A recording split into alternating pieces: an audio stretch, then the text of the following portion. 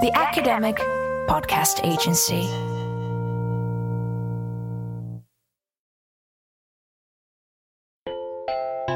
Episode 1, Irreplaceable.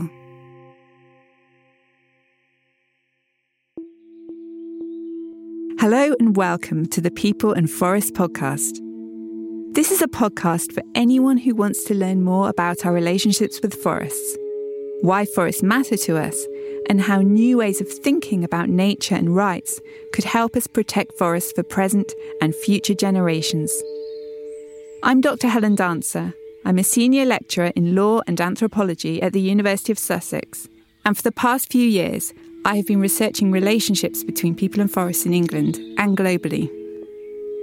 In this podcast, I will be sharing with you some of the insights I have gained through my research on our relationship with forests, nature and rights over the past few years.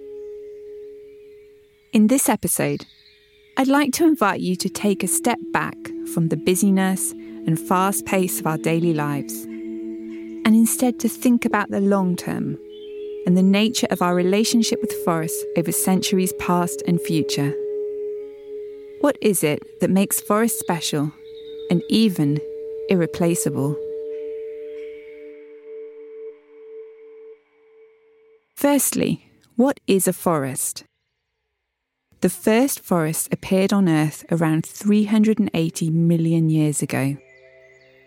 According to the UN Food and Agriculture Organization, today forests cover around 30% of Earth's land surface and are home to 80% of terrestrial biodiversity, including many endangered species. The flora, fauna and fungi of forests vary tremendously across the globe, from the richly biodiverse tropical forests of Brazil, Indonesia and the Congo Basin, to temperate forests of countries such as the UK, to the evergreen boreal forests of the circumpolar region, including Siberia and northern Canada. The meaning of forests to the people who live there is as diverse as humanity itself.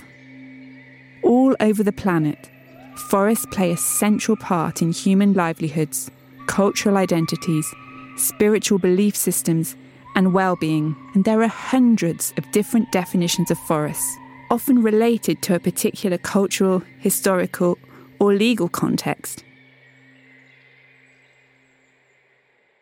In England, for example, well-known forests such as the New Forest, the Forest of Dean, or Epping Forest are about much more than trees. These forests also have a rich cultural and socio-economic history, including commoning traditions. What makes the New Forest so important for biodiversity is its mosaic of habitats, including heathland, bogs, mires and rivers, as well as ancient woodland. Consider when was the last time that you spent time in a forest? When you stopped to notice the changing seasons, the quality of the earth beneath your feet, the sounds of life in a woodland, or the smell of the air. How do you feel when you spend time there? How would you feel if it was no longer there? How easy is it to replace a forest or woodland? According to the historian and ecologist of British woodlands, Oliver Rackham, our relationships with trees and woods today have been evolving since the end of the last ice age around 12,000 years ago, when prehistoric wildwood re-established itself throughout the British Isles. Over the centuries, this relationship has been one of both preservation and plunder. On the one hand, people have cared for woodlands and contributed to enhancing woodland biodiversity, and have prolonged the life of ancient trees through traditional woodland management practices such as coppicing and pollarding. But people have also been responsible for the loss of huge swathes of wildwood ever since Neolithic times. Oliver Rackham noted that by Doomsday, woodland cover in England was just 7%. Over the centuries, destruction of woodlands continued, and by the beginning of the 20th century, woodland cover was at a mere 4.7%. People continued to fell ancient woodland throughout the century. In many places, it was replaced by fast-growing conifer plantations as the UK government sought to increase the amount of woodland cover and the national timber supply. This caused Rackham to predict in 1976 that no native woodland outside of nature reserves would survive the 20th century. Fortunately, this has turned out not to be the case. The 1970s was a landmark decade for nature conservation, as people and governments around the world became increasingly aware of environmental concerns. In recent decades, UK government policy has also moved away from planting conifers to restoring ancient woodland sites. While woodland cover in the UK is currently among the lowest rates in Europe at around 13%, the UK is also one of the few places in Northern Europe to have retained some of its ancient trees and woodlands. Despite this, throughout the country, many areas of ancient woodland remain at risk.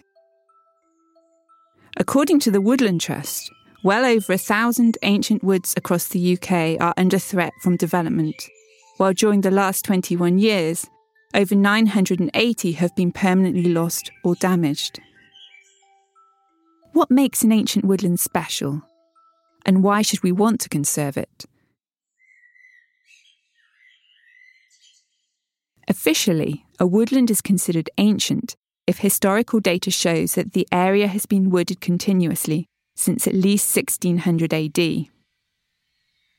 What makes ancient woodland not just important but irreplaceable, however, is its rich biodiversity and soil composition. According to the author Peter Vollenben, there are more life forms in a handful of forest soil than there are people on the planet. These undisturbed soils also lock away significant amounts of carbon, which makes them important for the stability of our climate too. Ancient woodland also holds irreplaceable traces of the relationships between people and woods over centuries. You can spot the legacies of ancient woodland management practices, including coppice stalls and wood banks. And these also provide the perfect habitat for primeval woodland organisms such as lichens, as well as being a haven for many threatened species. According to the Woodland Trust, during the 20th century, around 38% of ancient woodland sites were felled and replanted with non-native conifers and other tree species that don't have the same rich biodiversity. Importantly, however, these planted sites have retained much of the rich, complex soils of the ancient woodland, and it is these soils that make them important restoration sites for biodiversity. What we must learn from this is that richly biodiverse woodlands, including their soils, take a long time to evolve. So as well as planting new woodlands for present and future generations, we also need to look after the irreplaceable ancient woodland that we still have. To what extent does law recognise the irreplaceability of ancient woodlands? The UK government has long been aware of the irreplaceable qualities of ancient woodland. In 1994, the government's UK Biodiversity Action Plan noted, "Given time, perhaps centuries, new woods may be able to achieve the same level of biodiversity as ancient woodland, but the full suite of communities and features associated with ancient woodland can never be replicated." According to the Woodland Trust, around 15% of ancient woodland in the UK is currently protected by conservation designations. Beyond this, the irreplaceable nature of ancient woods and trees is formally recognised in the National Planning Policy Framework. This includes a presumption against allowing development that would result in the loss or deterioration of ancient trees and woods unless there are, quotes, wholly exceptional reasons and a suitable compensation strategy exists. However, this does not guarantee protection, and in practice, there's been a lack of transparency in the interpretation of wholly exceptional. It's also the case that if a government wants to introduce a national infrastructure project, Parliament can pass legislation that allows for the destruction of ancient woodland. Currently, the single biggest threat to ancient woodland is the HS2 rail project, affecting over 100 ancient woodlands in its path. When challenged, recent court cases have seen government policy prevail. In 2020, the TV presenter and environmental campaigner Chris Packham brought an application for judicial review against the government and HS2 to stop the destruction of ancient woodland.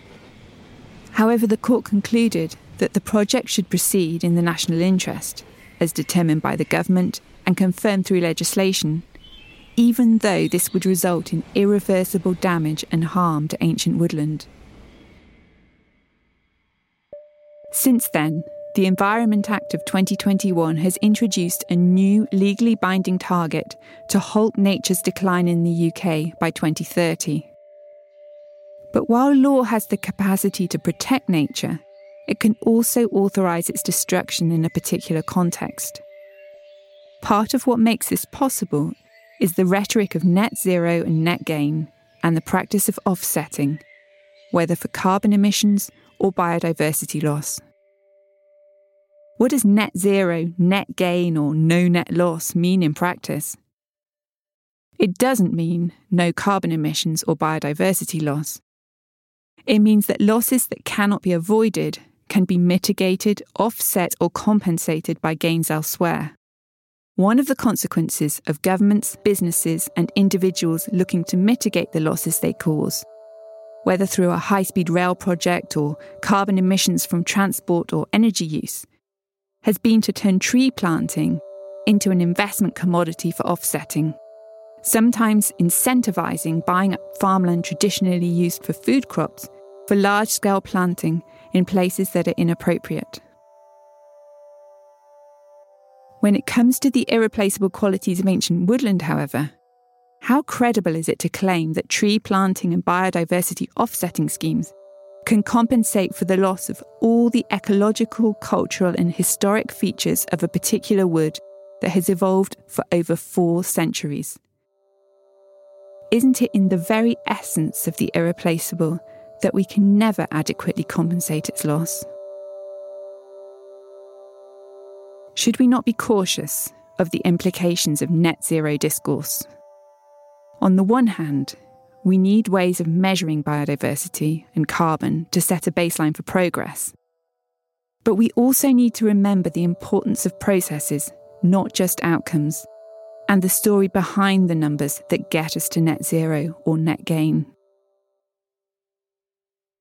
Part of what should motivate us to care about process and the irreplaceable nature of ancient woodland is the growing body of scientific evidence that is giving us new insights into the interconnected web of life in forests.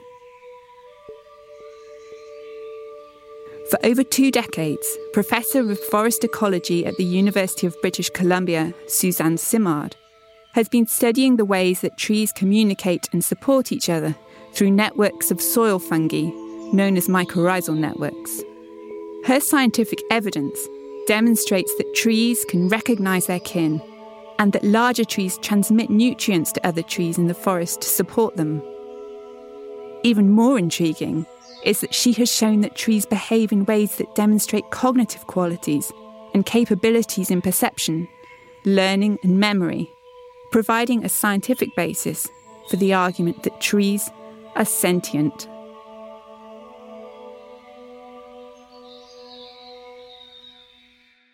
What I find so important about this scientific research into tree sentience by Simard and other scholars is that it challenges our perception of trees and forests and causes us to rethink our understanding of how species relate to each other. Just as humans cooperate as well as compete, we see a complexity of relationships between trees in forests as well. This raises fundamental questions about human relationships with the rest of nature. Are we apart from nature, at the apex of a hierarchical ordering of species, or are we part of nature? While many indigenous peoples have long seen themselves as part of nature, this has not been the case for many people living in industrialised societies like the UK. However, what we are seeing now is the beginning of a movement, perhaps even a global cultural shift in the way that we think about our relationship with nature. In the context of the climate and biodiversity crises, people are becoming increasingly aware of the fact that we need nature for a habitable planet. And we need to rethink our relationship with nature for the sake of present and future generations. Even the language of human rights is beginning to shift towards the idea of a human right to nature.